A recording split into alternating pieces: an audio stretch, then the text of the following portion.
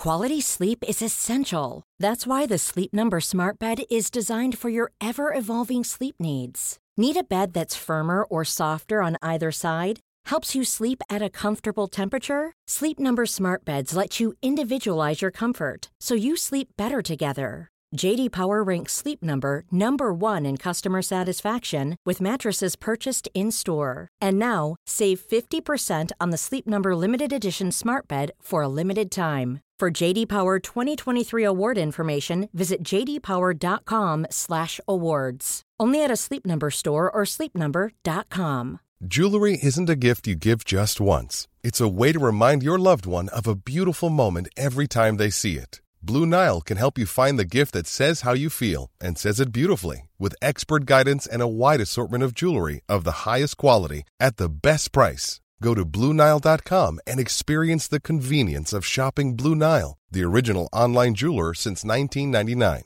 That's BlueNile.com to find the perfect jewelry gift for any occasion. BlueNile.com. This is Talk Radio. Across the UK, online, on DAB, and on your smart speaker. The Independent Republic of Mike Graham on Talk Radio.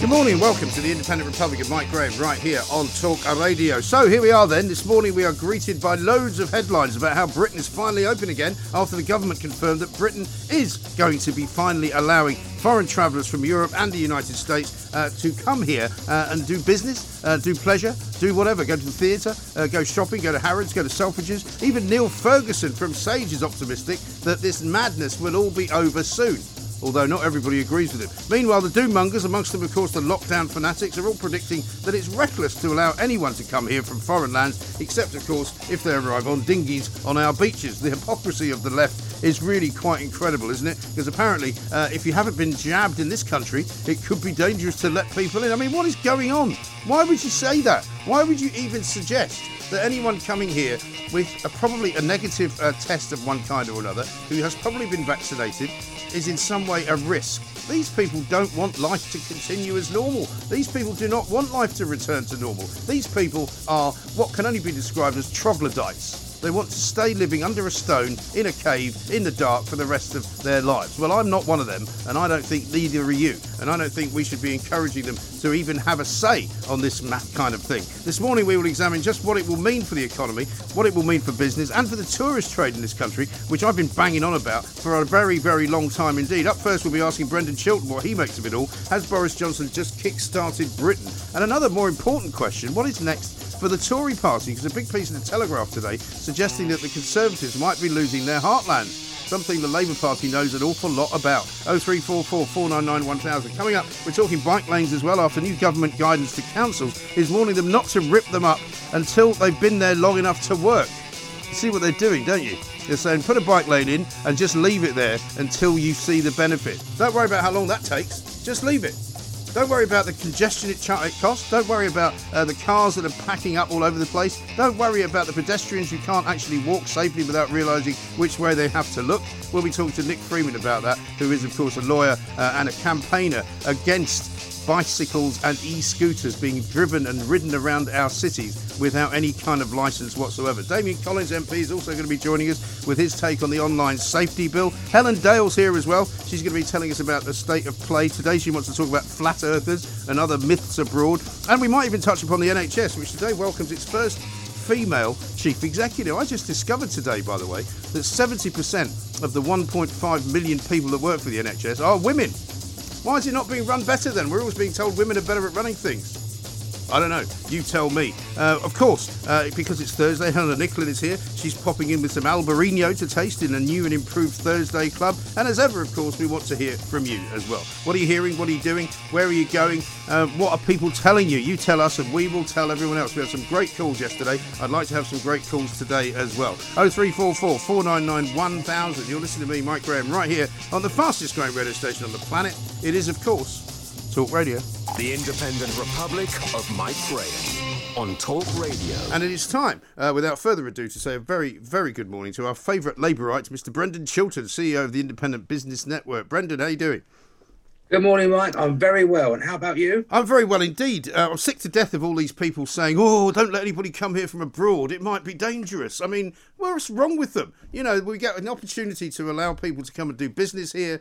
People that need to open up the theatres will be welcoming tourists to London and other parts of the country. You know, we need tourists in this place that we live in, and we also need business. So I welcome the fact that the government has finally moved to allow people to come here. I'm 100% with you on this, Mike. I know there are a lot of people who've been on full pay, working from home, spending their life on Zoom. But let's forget the wealth creators in this country, those in the private sector, have taken a real hit over the past year, particularly the tourism industry. All anyone's got to do is look around London and see the number of tourists collapsed. They're non-existent. Over the past year, and that's affected all sorts of people, from people that give tour guides to restaurants, cafes, hotels, and all the supporting businesses and industries. And that's the same around the whole country. It's been a complete disaster. And so to have the people coming to this country again, able to spend their money, is a great thing for this country, a great thing for the tourism industry. And these moaning minis that don't want this to happen, well, frankly, shut up and go away. No one's listening to them. Yeah, exactly right. And also, these presumably are the people that never go out anyway, because they don't spend money in restaurants. They think that it's better off staying at home, having dinner parties. They don't go to the theatre, really, because they don't want to mingle with other people. I think there's genuinely a group of people in this country now who are actually antisocial. They're not really actually behaving like human beings. Oh, they are. And, they've always been there. We've known they've existed. You can always identify in a meeting or in a social setting someone that's, sort of slightly awkward and doesn't really like being there. Well, now they're running the country. These people have got control. They're anti-fun. They're anti-going out. They're anti-hanging out with people. They want everyone to sort of live at home on celery and water, doing nothing fun or dangerous.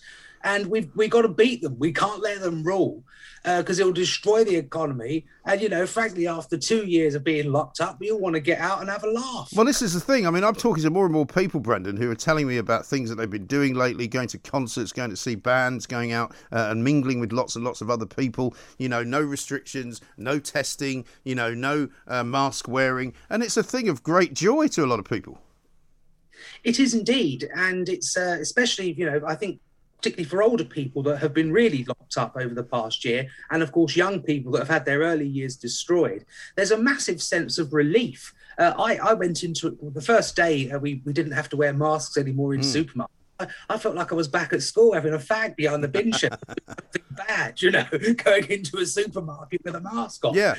Well, I'm the same. I mean, last Thursday, for the first time, funnily enough, you'd think I would have done it on the Monday, but for the first time I actually walked into a bar and walked up to the bar and ordered a drink.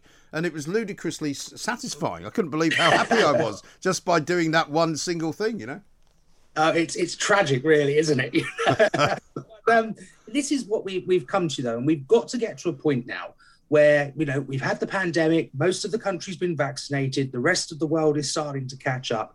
We can't stay in these measures any longer. And for those people that are sort of, getting off on being locked down over the 2 years, well, your little lockdown fetish, you can keep it, but the rest of us are getting back to normal, and so is the rest of the world, and not before time. Yes. Now, I came across an interesting piece of information yesterday, which I thought I'd share with you. We got a call from a guy who was a consultant in the sort of HGV lorry driving area, because there was a story yesterday that Tesco's are offering £1,000 as a bonus for people to come and be long-distance lorry drivers. And apparently it turns out that an awful lot of lorry drivers have left the country because they were from places like Lithuania and other parts of Eastern Europe. But they not only left the country because they wanted to, they left the country having received a bounce-back loan from the government and having put themselves on furlough for a while. So, I mean, I don't personally blame them for doing that, but the government has clearly got to get to grips with some of the amounts of money that they're handing over to people, some of whom are obviously not from here and who are disappearing off back to their homeland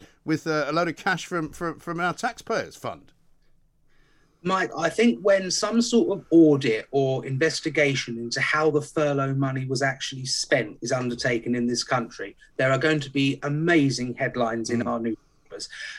I, for one, have noticed over the course of the past year, just in my small town where I live, the number of people having their drives redone. Yes. The of people having conservatories built or their windows done or new cars. You know, the fact a lot of people have had a 20% pay cut, they've been able to afford all these extra... funny that.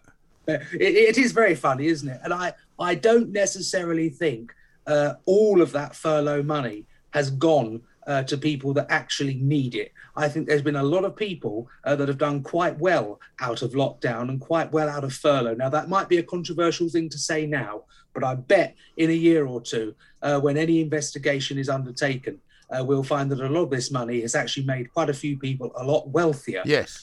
They were before. Well, I seem to remember even in the very early days of the first lockdown and the first furlough that there was already about 40 to 50 million pounds identified as having been fraudulently obtained by various people who had set up companies specifically for the purpose of getting government money. That's quite right. I recall reading those headlines as well. And I know in my locality there have been people that have been on furlough but who have also been going out to work at the same time. So the system, when a government says, oh, here's free money, you're always going to get people that try and rig the system. Yeah. And that really was the folly of shutting down the economy, which in my view was unnecessary.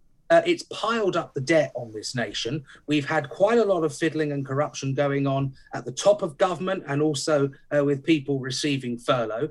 And now we're all going to have to pay for it. Yeah. And those people that are saying, oh, let's keep the economy shut, they are just delaying the fact that we've got to pay this money back. You cannot continue to borrow, spend without someone coming along and saying, hey up, mate, where's this money going? Where's it coming from? And how are you going to pay it back? And we're reaching that point now. Exactly right. And by the way, when is anybody going to get to grips with the idea that the NHS is constantly selling us a pup? You know, because one of the reasons for lockdown was continually said to be the fact that we couldn't allow the NHS to be overwhelmed. Well, now that we're out of the pandemic, we're told that the NHS is being overwhelmed again on the basis that they haven't got enough people to work in it because they've all been pinged, and they haven't got enough beds because they've been all moved apart and spaced apart, and they haven't got enough people to do all the background of all the big waiting list operations that require doing. And they've now just appointed Amanda Pritchard as the NHS England Chief Executive. Apparently it's the first time a woman's been put in charge of it. But bottom line is, you know, the NHS needs massive reform, doesn't it? It does, Mike. And, you know, the National Health Service is there to serve the health and well-being of the population and to protect the population. We do not exist to preserve and protect the NHS as an institution. I think we have got a looming NHS crisis, and this is in part because we've locked down the economy. Loads of people have had muscle deterioration, mental health. We read every day the piling up of appointments in cancer and leukemia and all sorts of other things that haven't taken place. And frankly now, what we've got to do is get the NHS back to normal, treating people, treating patients, get more beds in those wards, get the staff back, end this ridiculous pandemic that's taking place. I know the health secretary has said there'll be changes in August, but frankly, we need it to happen now. Yes. In terms of the NHS as well, Mike, we've got to look, I think, at the backroom staff. We can't keep just saying more and more money all the time, because as we know, throwing money at an issue doesn't always solve the problem. Yes, there is a question of resourcing, but at the same time, it's allocation of resourcing. And that's what both main parties need to focus on in the months and years ahead. Absolutely right. Brendan, stay with us for a moment. We're going to take a short break because, of course, we are talking to Brendan Chilton, CEO of the Independent Business Network. We're talking about business because business is back and it needs to be back and it needs to be working. It needs to be open. Britain needs to be open. Let's face it. This is Talk Radio. Across the UK. Online, on DAB+, and on the Talk Radio app. The Independent Republic of Mike Graham on Talk Radio.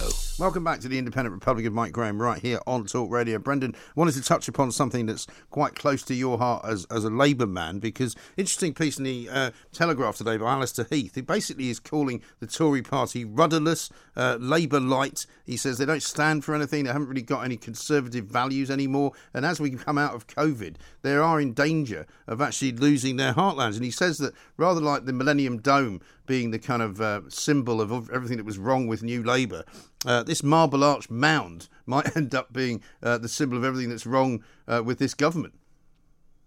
Well, I have every sympathy for the people that live and have to go by that hideous eyesore. I mean, what sort of maniac would come up with the idea of dumping a load of earth in the middle of Marble Arch, which is a pretty beautiful, gorgeous setting, and just make it look like a dump? It looks like what we used to call a bing in South Wales, you know? Well, I gather it cost £2 million. I mean, if it's that's easy to make a couple, I'm in the wrong job. Exactly. Yeah. If anyone wants a pile of mud dumped outside their house and a bit of grass put on it, give me a ring. Absolutely right. It's extraordinary, isn't it? Absolutely unbelievable. It is. I mean, I drove past it a few weeks ago and saw this kind of metal structure, and I assumed wrongly that it was some kind of a seating arrangement for some kind of concert. I thought they were putting seats in so that you could watch something. I didn't know they were building or dumping a lot of mud there. It is quite ludicrous, and I think it is sort of, symbolic of the sort of madness that we've endured over the past few years. We've all been locked up. Oh, and by the way, someone thought it was a good idea to stick that in next to Marble Arch. But politics in this country at the moment, Mike, I think you're quite right to say that there does have a sort of sense of a rudderless lack of direction. From both main parties, actually. I know Keir Starmer is battling within the party against certain factional elements that want to take us back to the Corbyn era. Boris Johnson doesn't appear to be a Conservative. He appears to be sort of more New Labour. And, a lot of people, I think, are feeling quite despondent and disengaged. It hasn't helped that both main parties over the past year have agreed on almost virtually every major decision relating to COVID and the economy, and the opposition to it has come from some Conservative MPs and one or two Labour MPs on the backbenches. And it's really not healthy for our democracy when there is such a high level of apathy amongst voters, and when a lot of people can't really see the difference between the two main parties. Well, exactly right. Because when it comes down to Allegra Stratton, who apparently is now the new spokeswoman on climate change, telling us what we should do when we put our dishes in the dishwasher, as Alistair Heath points out, there's no real kind of ideological message there. It's just we might as well be being run by a load of bureaucrats. And I fear that if it was Keir Starmer's law, it'd be exactly the same. Well, they have treated us over the past year and continue to treat us like we're all infants in a primary school, needing constant nurture and attention and being told what to do and how to live our lives. Our message to government, whichever party's in power, is get off our backs, clear off the country, and let us as individuals lead our lives without some nanny wagging her finger at us. That's where we need to get to, I think. And just touching on the point you raised there about, the climate issue, again, the consensus around in both parties is pretty much the same. And we keep talking about decarbonisation. No one is talking about the costs of decarbonisation that are going to be transferred to you and to me and every other individual and business in this country. And we've got to have a serious discussion around that because the cost implications are huge. Yes, I think it really does need to have some kind of a fresh, clean broom to sweep through the corridors of power and actually remind them as well, and I've been saying this all this week because it's been particularly winding me up, that, we pay them to do a job for us. We do not require them to tell us how to live our lives because we haven't given them that gift, frankly. This is completely fundamental, really, Mike. I believe totally in the sovereignty of the individual. If you want to drink, drink. If you want to smoke, smoke. If you want to eat chips, eat chips. But if you want to go to the gym and exercise and be extremely healthy, do that. Right. We shouldn't have someone above us telling us all how to live our lives. And when I read last week that the government were going to be rewarding people for eating healthy and monitoring what we all eat, I thought, get lost, turn up at number 10 and say, Boris, I want to see your diet menu for the week. What did you have for breakfast? What did you have for lunch and tea? How many brands did you have before you went to bed? No. So he shouldn't be doing that to us. And frankly, I think particularly after this pandemic, people in this country need to realise, as you said, the MPs, elected officials, they are our servants. We are not their servants. Right. We pay them. And once we get back to that as a fundamental starting point, I think people will be far more resistant to being nannied around by some bureaucratic Bonaparte in Whitehall. And when whatever next, maybe some marriage guidance counselling from Boris Johnson. I don't be very interested in any of that either. Thanks very much. Brendan, thank you. As ever, to talk to you is always a great joy. CEO of the Independent Business Network, only sensible man on the Labour side of politics. Brendan Chilton, we'll have him back on again very soon. The Independent Republic of Mike Graham on Talk Radio. Right now, though, let us talk to Justin Urquhart-Stewart, co-founder of Regional Investment Platform, because he's going to be talking to us about the good things that are coming now to our country, now that the government has basically said that people from the USA and from Europe can come here to do business, to have pleasure, to go to the theatre, to open up the economy. The newspapers this morning are all saying the economy is open, Britain is open again. Justin, a very good morning to you. Good morning, Mike. Pleasure to be here. Thank you. Very nice indeed to have you on. Is this going to be a boom time for British business, do you think? Because, I mean, no matter how many Zoom calls you can do, and we're doing one right now, I'm afraid, there's no substitute, really, is there, for flying across the Atlantic and doing proper business? You're still going to have to do face-to-face stuff. And whilst we've learned with Zoom now how to do it, it's forced us to change. So we're not going back to as we were. It will adjust, but it will mean now that people can realise they can operate a lot more efficiently without all the office space they had before.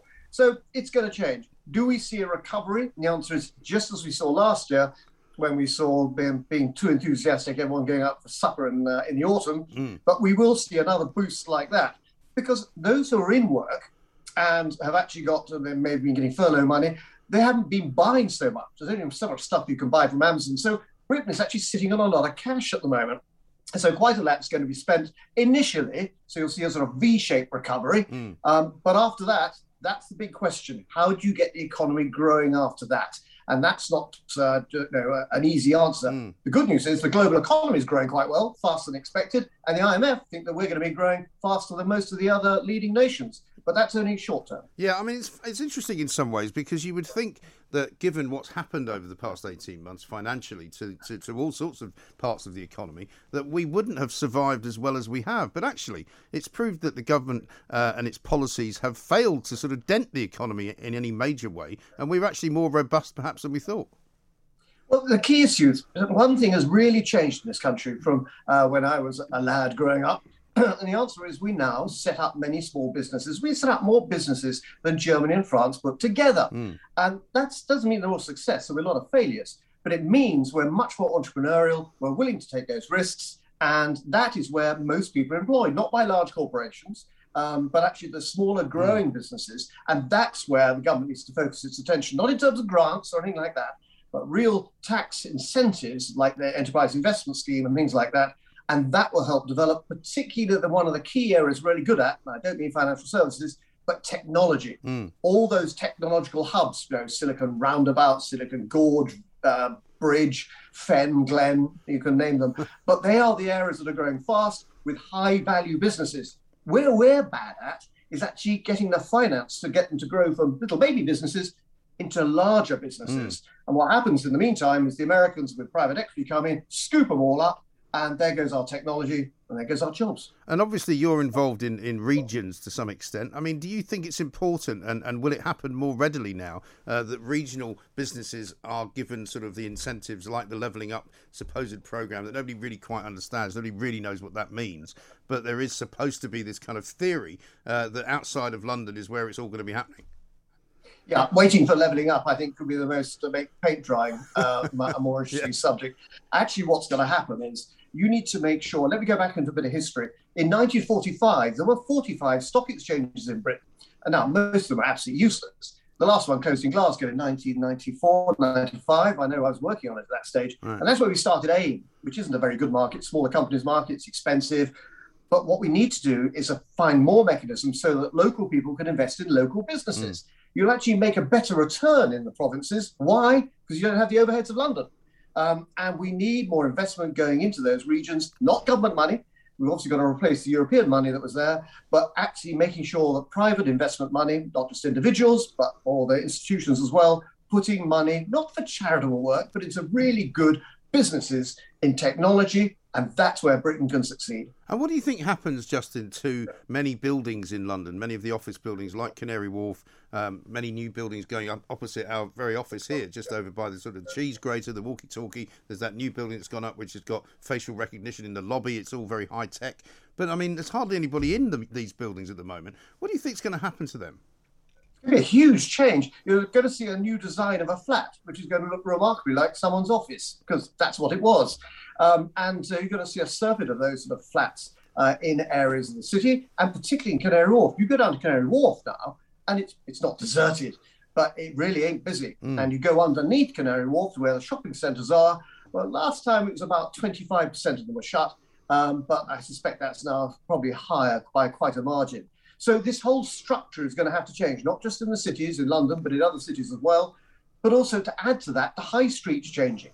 You know, a lot of the old brand names that used to have been, some have gone bust. People like Coluccio's and Jamie Italia, they didn't go bust because of the pandemic. They were going to go bust anyway because they had too much debt from private equity and we were heading for a slowdown. So a lot of these businesses were going to disappear anyway. Yeah. So high street's going to look very different. And who would be living in these flats, though? Because my worry is that it's all very well saying you can convert, 3 floors of Canary Wharf Tower, 1 Canada Square into sort of living accommodation. But it's not going to be affordable. It's not going to be cheap, is it? No, it's not. And also, you see, the demand we had for housing in London, say, go back 10 years ago, coming in from overseas, was really very spectacular indeed. And you saw other developments around, not just in the city, but elsewhere. Down in Hammersmith, where I am, huge development there, all went to Southeast Asian people who are fine, glad they're investing, but none of them are living there. As far as they're concerned, it's just a long-term investment, getting money out of their country. Yeah. So you're quite right. Who's going to be living in these things? Well, some may be private investors from overseas. Some will be people who like being in the city, but there's going to be a surfeit of this. So I'm afraid be wary of property companies at the moment, and also a lot of those financial services companies restructuring their offices. So when they get the next break clause in their leasing, I suspect you'll find that they'll be reducing it very significantly indeed. Yeah. It's not just those offices, all those shops that go with it, the pret-a-mangers and all those other elements which are vital to make a city work. Right, and one of the things we've also seen, Justin, recently, relatively recently anyway, is the sort of buying of these businesses by, as you say, sort of investment vehicles rather than actual, manufacturing and employing businesses, people who just literally try to make a fast buck and then sell it on. So, I mean, is that a trend that you think is going to continue? Sadly, yes. Now, a lot of this is private equity. But you also have these strange businesses called either SPAM or SPAV, Special Purpose Acquisition Vehicles, normally run by Spitz, but that's another issue. But you have good private equity and bad private equity. The idea of private equity is they take your business, they inject you with debt. By the way, that's your debt, not theirs. And they look at to grow fast over 3 years and then flog it off. Or maybe sometimes they just take the assets and flog that off. Sort of asset stripping, you used to call it in the 70s. There are also good ones as well. The white knights, not the dark knights. And you can tell them because they normally look for longer term investing, 5 to 7 years. 3 years is far too short. 5 to 7 years, longer term equity investing. And that, after all, is what most people need for their pension money, not short term gambling money, but long term investments give compounding the dividends over years. That's how families get wealthier. But it takes time. Yes. Now, I know that experts like yourself don't often like to be asked to make predictions, but if you were asked to make a prediction about where we will be this time next year, Justin, what do you think we'll be doing? What do you think we'll be seeing? What will we be witnessing? What will the sort of economic landscape be like? Well, certainly, I think by that stage, we'll no doubt have another variation on the pandemic, but let's assume we can manage that. The worst, one would like to think, touch any form of wood you can find, the worst may well be over. And we learn to live with COVID, which is always a horrid thing to say, but we live with other awful diseases and ailments as well. And we have to manage our way through it. This time next year, the economy will be growing, but at a slower rate, not at the 6.5% to 7%, probably down to more like 3 or 4%, which is around about the long-term average anyway. So we shouldn't get worked up over that. But unemployment would have gone up because all those people coming on furlough, well, some will still have jobs, some may not. So the government's got to encourage more businesses to set up to scoop up that surplus labour, which will be coming on at the moment because of the pandemic and all of that, and other areas in terms of we've lost a lot of seasonal workers. You've actually got shortages in key areas. A lot of people noticed in restaurants and bars and things, it gets longer to get served. There's only one person doing it. So that'll change as well. Okay. Great to talk to you. Justin Urquhart-Stewart, thank you very much indeed, co-founder of Regionally Investment Platform.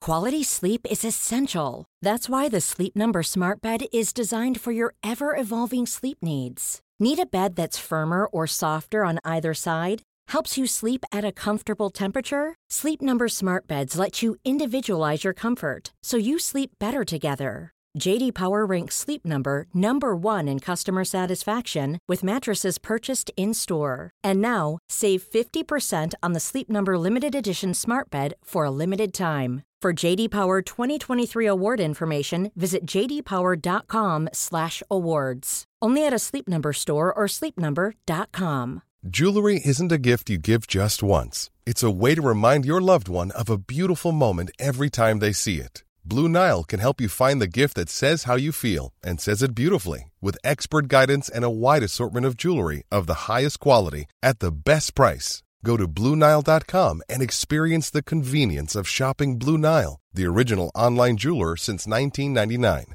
That's BlueNile.com to find the perfect jewelry gift for any occasion. BlueNile.com. When you make decisions for your company, you look for the no-brainers. And if you have a lot of mailing to do, Stamps.com is the ultimate no-brainer. It streamlines your processes to make your business more efficient, which makes you less busy. Mail checks, invoices, legal documents, and everything you need to keep your business running with Stamps.com. Seamlessly connect with every major marketplace and shopping cart. Schedule package pickups and see your cheapest and fastest shipping options from different carriers, with rates up to 89% off USPS and UPS rates. And with the Stamps.com mobile app, you can take care of mailing and shipping wherever you are. Make the same no-brainer decision as over 1 million other businesses with Stamps.com. Sign up with code PROGRAM for a 4-week trial, plus free postage and a free digital scale. No long-term commitments or contracts. That's Stamps.com. Code PROGRAM.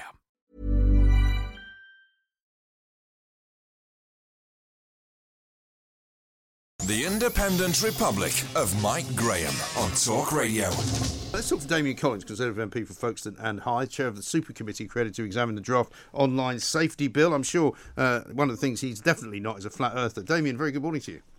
Good morning to you. Thank you very much for joining us. Fascinating. We were just talking actually about a new book that's out, which is called The End of the World is Flat, which is sort of satire written by Simon Edge, all about social media and how kind of ridiculous it has become in the way that it's kind of involved with an awful lot of people recreating history, redesigning history, telling you misinformation and expecting you to believe it, and sort of generally piling on people and being objectionable if you don't agree with them.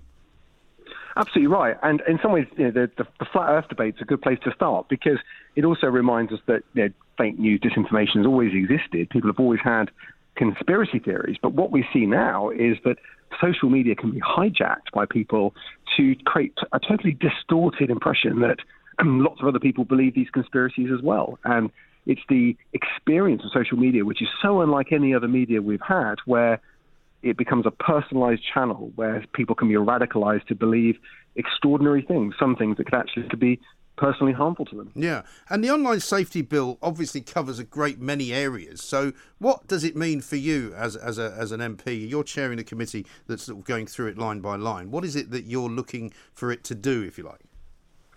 Sure. So the bill itself creates a mechanism whereby an independent regulator can hold to account social media companies for whether they take down and remove harmful content and illegal content, and they take it down because it's against their own terms of service or it's illegal and should be removed anyway. So an independent body will have the power to do that, and crucially, the power to go into the big tech companies and demand access to data and information as part of their investigations in a way that we just can't do at the moment. Right. I think there. Sorry, go on. No, you carry on. So, and I think there are two levels to this. There's one that we're quite familiar with, which is people post bad content that they shouldn't post, and there are cases where that should be removed. And if you see like the racist abuse of the England players after the European Championships final is an example of that. There's another level to this too, though, which I think is really important to the work we'll do on the committee looking at this bill. It's not just that social media companies are ineffective at removing this sort of content. Sometimes they actively promote it. Sometimes their recommendation tools are pushing it at people. And that is the thing that makes social media different. It's not just that bad stuff exists on those platforms that isn't taken down. It's that those platforms have a business model that's based around driving engagement, and they're not fussy enough about what engagement that is. And it could be engagement of harmful content and conspiracy theories. And if they think that will hold them on the platform, they'll just direct more of it at people. And that's something I think we've got to stop. And I think some of the decision-making, which I think you and I probably both know is not based upon rational thought, but it's based upon some kind of algorithm which is out there. You know, because we've obviously experienced an interesting side of social media here at Talk Radio when YouTube took our channel down for no apparent reason, while they left all sorts of other stuff up, which was far more harmful than anything we were saying. And we were obviously being regulated by Ofcom, who didn't have a problem with anything we were doing, but YouTube took it upon themselves to decide that they didn't like what we were doing, in the same way that I've sometimes posted interviews that I've done on an Ofcom regulated radio station on Facebook, at which they give a warning out to say that some of this information may not be true. And I'm thinking to myself, well, hang on a minute, you know, who says that it may not be true? Some, you know, spotty guy in Palo Alto in California. Well, that's right. And I think you've highlighted a really important issue, which is that you're a media organisation regulated by Ofcom. You know, that doesn't mean you don't have free speech on your programme and your guests don't have free speech, but nevertheless, there's a regulator that oversees the work that you will do. And I think for organisations like that, they need to be not caught up in the provisions in this bill. We shouldn't see this bill as a way of trying to censor journalism and freedom of speech. It's not. It's creating rules for social media companies to deal with illegal content and the most harmful content. But what the bill says is that there should be a general exemption from these provisions for media organisations which themselves are already separately regulated. Yes, and one of the aims of the bill is to threaten fines of up to 10% of annual global turnover, which is an awful lot of money, I would imagine, to some of these big American companies and these big tech companies. Is that something that you believe is achievable? I think it's necessary because I think without those sorts of real financial sanctions, I think the tech companies would see being in breach of the code as a minor thing. You know, if they levied a very small fine that for them, you know, a fine of several £1 million for them is kind of, you know, barely noticeable. So these companies are worth, you know, tens of billions of pounds. So it's got to be a meaningful fine, you know, because sadly, I think the court of public opinion doesn't hold that much sway over them. They're not too bothered about being exposed as having done something bad in the media because they don't think it affects their bottom line. They don't think it affects their profits. And I think that's why you have to have the power to levy very large fines for companies that are guilty of the most serious offences. Yeah. And the companies that are put in that position would be companies that have not only been in breach of the rules, but have made it quite clear they've got no intention of ever complying. And therefore, in that situation, the regulator's got to be able to intervene in a meaningful way. Right. And of course, one of the protections that you would want to improve on, I presume, is the protection of children. Because a lot of children, if they have a smartphone, and many do at quite a young age, can pretty much access anything they want because they can either pretend to be older than they are, or they can simply sign into something pretending to be somebody else. They can invent an email address. You know what I mean? It's not that difficult if you're quite a smart kid, which most kids are. They're going to be all over it. I think that's right, and I think there's a question about how age verification works for children accessing social media. We all know that children younger than 13 do that, and that there's very little to stop them doing it. There's very little the tech companies do to make that hard. And therefore, there is that question about how do we improve age verification so that we can protect young people from content that they shouldn't be exposed to. There's something else too, which I think is really important. And I know from my own children, my daughter's 14. You know, they will say that there's a lot of content that's recommended by social media platforms, which can be quite disturbing. You know, it can include images of self-harm, and you've got to say, well, why is that content there? But more importantly, why is that content being directed to vulnerable users and children? Yes. And you also want people to contribute to your process that you're going through currently. You want sort of public interaction with you. How do they do that if they want to know what's going on? So what we'd like in particular is that because social media ultimately is personal and everyone's newsfeed or timeline will be different depending on their data profile and how they use the site. But if people feel they're seeing harmful content actively promoted for them and directed at them, so that could be if you're on YouTube, it's the film recommended as next up. It could be something in your Facebook or Instagram newsfeed. It could be something recommended on For You on TikTok. If you're seeing something being directed at you don't like and you think it's harmful, if you could screenshot that and send it to the Joint Committee, we'll protect people's personal information and their identity. But we want to try and gather evidence of how the algorithms of social media may be actively promoting harmful content, and we want to try and gather that evidence before we question the big tech companies about it. So it will be very helpful to us if people could keep an eye out for that sort of content and let us know about it if they see it. Okay, and the process of examining the bill goes on for how long? So the process has to be completed by the 10th of December. We have to produce a report to Parliament, and the government has to respond within 8 weeks. And this is the final process of scrutiny before the government publishes the final bill to be debated on the floor of the House of Commons. So we'll be holding evidence sessions in Parliament from September through to the deadline in December. We've put out a call for people to send in written evidence, and we will produce our report by the 10th of December. Okay, brilliant stuff. One final question, if I can, just ask you about your local region, your MP for Folkestone and Hythe, which is obviously right smack in the middle of where a lot of migrant boats are turning up at the moment. There's an awful lot of interest in this story. Whenever we talk about it, we get a load of calls on it. People feel very strongly about what's being done. Are you confident that Priti Patel is going to finally do something about this? Yeah, I think she's absolutely determined to do that. And I think what she's recognised is that to be ultimately effective, we've got to change the law. We've got to get rid of this false incentive that exists for people to try and jump the queue into the asylum system by crossing the channel in a small boat. Yeah. We can do a lot to try and detect those boats on the French coast before they get in the water. But once they're in the water, because interception at sea is so difficult, you're largely waiting for them to arrive in the UK before the authorities pick them up and they're processed in the system.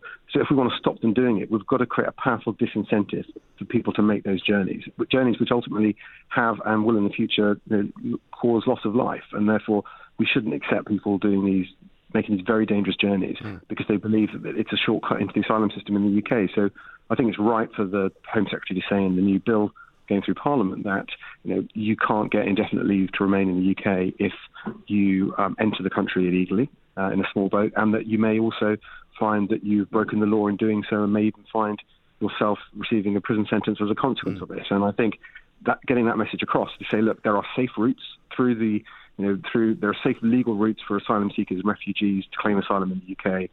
We work with the United Nations to make those routes available to people, particularly people in war zones, and we know there are displaced people who are seeking safety and asylum. Use the legal routes. Don't try and make these dangerous journeys across the channel. Right. I'm duty bound to give you an idea because I had this from one of our listeners who called in and said, people are talking about setting up, schemes abroad, setting up islands where people could be taken. This, I think, actually genuinely quite a good idea. He said, how about a cruise ship? Put a cruise ship somewhere off the shore of this country, and everybody who arrives doesn't get taken into land, but they get taken to the cruise ship. It could be secure. It could be good for holding women and men and children. It would be perfectly humane, and they could make their application from there. And if it doesn't work, then they haven't actually landed in Britain. Well, I think if it was in international waters, that would be the case. I think it's the question of how you would get people onto the ship, though. They would have to probably come to the country first. So it's an interesting idea, but it may not be the most practical. But it's, Okay, well, listen, I always say that I'll pass them on whenever I talk to anybody in power, as indeed you are, Damien. Thanks very much indeed. Damien Collins, Conservative MP for Folkestone and Hythe, chair of the Super Committee looking at the draft online safety bill. As he says, if you have anything that you want him to see, because he is examining everything to do with making sure that social media is a safer and a better experience for a lot of people, particularly children and young people, then you know what to do. The Independent Republic of Mike Graham on Talk Radio. Now, we've not spoken for a while, so it's time to welcome back Mr. Nick Freeman, a man who has many, many shared campaigns with me and many, many shared beliefs as well. Nick, a very good afternoon to you. Good afternoon, Mike. Thanks very much indeed for joining us. This seems to me to be, sort of imposing bike lanes on the populace of this country by stealth, because what we do know is an awful lot of people sort of woke up one morning to discover that they lived now in a low traffic neighbourhood, or they live now in a road which previously didn't have a bike lane but now does. And the government are basically saying to councils, if you've put one up, just leave it there. Yeah. What's happened is we've had very quiet roads during lockdown, and councils have thought this looks a really good idea. Let's impose some bike lanes. And instead of having proper consultation and working out the statistics, etc., they've just put these bike lanes in. Boris Johnson and his cohorts are avid cyclists. They're obviously, and I support the fact that they support the green movement, but it needs to be done sensibly and proportionately. And what they're doing now is saying, well, these bike lanes are in situ, and if you remove them hastily, we will withhold government money, grants, that are at the moment due to come your way. So we've got this sort of financial blackmail being imposed on local councils. And we've already seen many examples of these bike lanes being ripped out shortly after they've been imposed, because councils realised very quickly that the problems they cause with emergency services, with local businesses, with residents. And the reality is this: we have very limited road space, and there are an increasing number of different types of users. And some of those users, of course, are environmentally friendly, and that is going to increase. And we are going to have a situation in the next 9 years where most of our cars, or a significant proportion of our cars, are going to be electric, and they are going to need somewhere to go.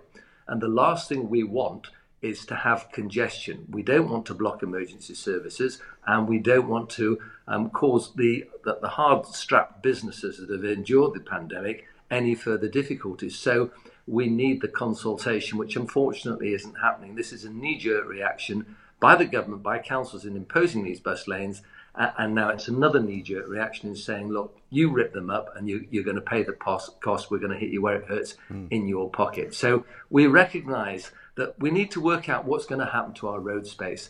And in my view, Mike, what we need to do is we need to look at pavements, because they are, of course, designed for pedestrians. They can be narrowed, and we could seize a proportion of the pavement and maybe a smaller proportion of the road to facilitate everybody. Because at the moment, it seems to be, if you'll excuse the pun, one-way traffic. Yes. What we see is a grab of roads. And, you know, we're trying to move towards zero emissions.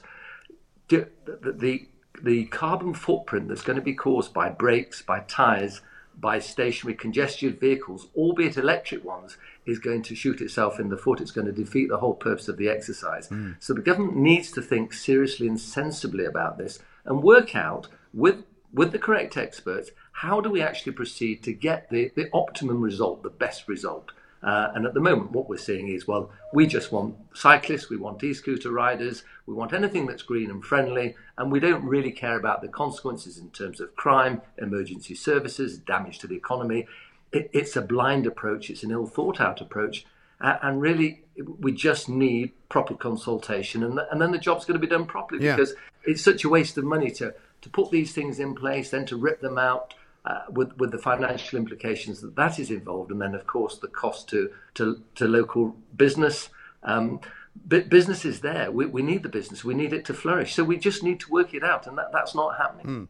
I mean, we talk about welcoming business back to London. You know, we've got the government saying to American business people and European business people, you can now come to this country without fear or favour. We're not going to make you do quarantine. You know, however, they're going to come here and they're going to find that they're going to be stuck in a taxi without any ability to get anywhere, because it's so congested now in London without it even going back to sort of normal levels of traffic. Not least because there are so many buses doing the rounds, not least because there is nowhere really to park for a lot of delivery vehicles. I mean, I'm seeing more and more, parking bays which were used as delivery, possibilities for lorries and things, which have been taken over now by the bikes. You know, and they've filled the parking bay with a load of these bikes for hire, and so you can't park there anymore. So the only way you can stop to deliver stuff is to park in the main lane of the traffic. So everybody gets held up. I mean, there is a consistently, I would say, anti-motorist agenda going on. Yeah, one doesn't want to use the word war on motorists, but in effect there's a land grab going on, and the whole purpose of this is to try and improve the environment, which is laudable. But the ironical thing is the way the government is doing it is actually having the opposite effect, because it's causing more congestion and more economic trouble for businesses, as well as things like blocking emergency services and causing huge stress and aggravation for everyone who's trying to use our limited road space. So they just need to strip it all away, sit down calmly with all the relevant parties and work out how are we going to do this so that it's sensible and fair for everybody. Yes. Why should the motorists, who contribute massively financially in terms of vehicle exercise licence, they contribute in terms of their tax on the petrol, why should they be the ones who are financing everything for the cyclists and other road users? And that's why I say we need to looking at the pavements and maybe taking a little bit of the pavements. And also, of course, that there are things that need to be done, because most cyclists and most e-scooter riders will tell you that even if we have cycle lanes, and there are cycle lanes by the dozen or by more, they're not safe. They're not fit for purpose, because they're full of debris, they're littered with potholes, and they feel actually safer on the main carriageway. So we've got these lanes, we're taking them off the motorists. The motorists can't go in the cycle lane, But the cyclists can go in the motor lane, and that's what they're doing to preserve their own safety. Of course, they're very vulnerable. And they're again, far more likely to be hurt. We need to protect them. Yeah, so and again, when you look at certain parts of London, and I'm sorry to those people who are outside of London to be London-centric about this, but it's what I know. Certain parts of the West End where they've taken a 2-lane stretch of road and made it into 1 lane, so they can put a cycle lane in. If you're driving down there, you're behind a bus, and when the bus stops, you have to stop because you can't get round the bus because there's no other lane. So it's absolutely causing chaos for anyone who's trying to get from point A to point B in a vehicle. And I don't mean somebody like me who perhaps could use a different form of travel if I wanted to, but if you're a delivery driver, if you're a van driver, if you've got goods to take to places, then you have to be in a vehicle.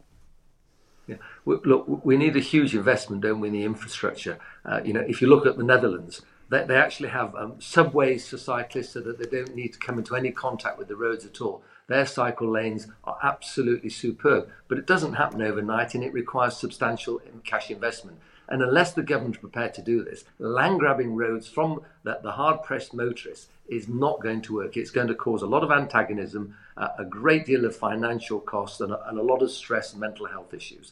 So we need, as I say, to sit down with various experts and calmly and sensibly and with an objective view work out what is the best way of trying to fill everyone's cup. And because since you and I started this sort of campaign to get a petition going to get e-scooters properly legalised, to get cyclists properly registered and all of that, there's been an awful lot of incidents and accidents involving e-scooters, hasn't there? Yeah, well, massively. And we did call this, Mike, before the e-scooters were actually introduced. Unfortunately, it's going to get worse and worse because what we have is thousands and thousands of illegal e-scooters on the road. I know the Meta trying to do something about it, but in a very half-hearted way. So every one of these e-scooters it's illegal. They can't be used on public roads. The only ones that can be used at the moment are the ones in London limited to 12.5 miles per hour under the rental scheme. And even those don't comply with the law because most of them think they can go on the pavement, they can go through red lights, they're up and down on the near side and off side of cars. They are a threat to themselves, and their design is dangerous. And the big problem about them, and I've always said this, and I know you and I agree, is who's riding them? So when they commit a misdemeanor, how are they ever held accountable? And that's why, same with cyclists, you can go to any set of red lights, stop your vehicle on red and watch how many e-scooters as a cyclist go through there on red. You imagine that happening with a car. People will be incensed. Yeah. And the law is currently in situ for people to comply, cyclists and e-scooters to comply with a red traffic light. Do they do it? No. Why not? Because they know they can cycle or ride with impunity because we have no idea who they are. Yeah. That's it. And that has to be wrong. It's against the spirit of the legislation. The government need again to be sensible about it and not turn a blind eye. Yeah. This problem's not going to go away. And then, of course, we have the massive crime, not just the road traffic issues and the design issues of these e-scooters, but we also have the amount of crime that's now being associated with e-scooters in terms of grabbing handbags and grabbing mobile phones. The police can't touch them. No. They've got no idea. And some of these e-scooters go up to 60 and 70 miles an hour. So it's a thieves' paradise. It's an ideal weapon for police for thieves. Yeah. So we need. The government needs to sit down and deal with it properly. And of course, as with many things, this is not happening. There's no point just playing lip service to, well, we're going to do this and we're going to do that. And it sounds good because it's green.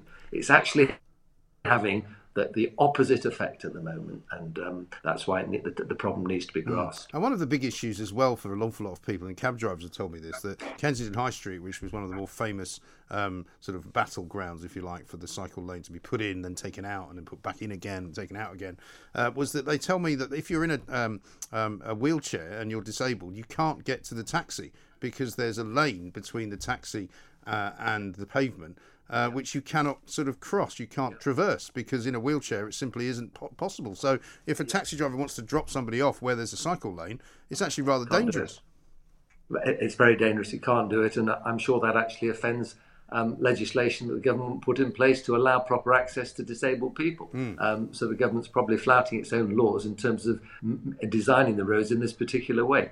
So what we're seeing is a whole host of issues that need to be addressed. There needs to be a very serious and sensible debate. And it's not happening because these things are just being unfolded because it's part of the eco-friendly movement and everyone thinks, well, what a great idea.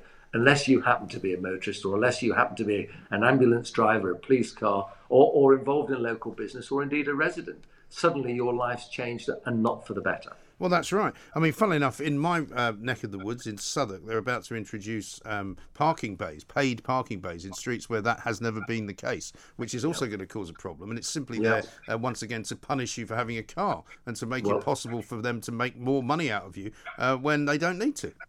Well, look, the motorist has always been an easy cash cow. And that situation is going to get worse because in December of this year, the government are actually going to give councils much greater power to enforce what at the moment are civil actions. So, for example, going into a yellow box, something that might be prosecuted by the police, that now will be prosecuted by the council. This is going to be wheeled out right across the country. So when councils are struggling for cash, who do they turn to? Let's have a go at the motorists. Let's see what we can get to them, because by and large, they're hard-working people, they're responsible, and they pay up. And we make it attractive for them to pay up because we incentivise it by, introducing a lower fine if you pay up very quickly. Yes. And the motorist contributes in a massive way to the roads and to the tax system already. Yeah.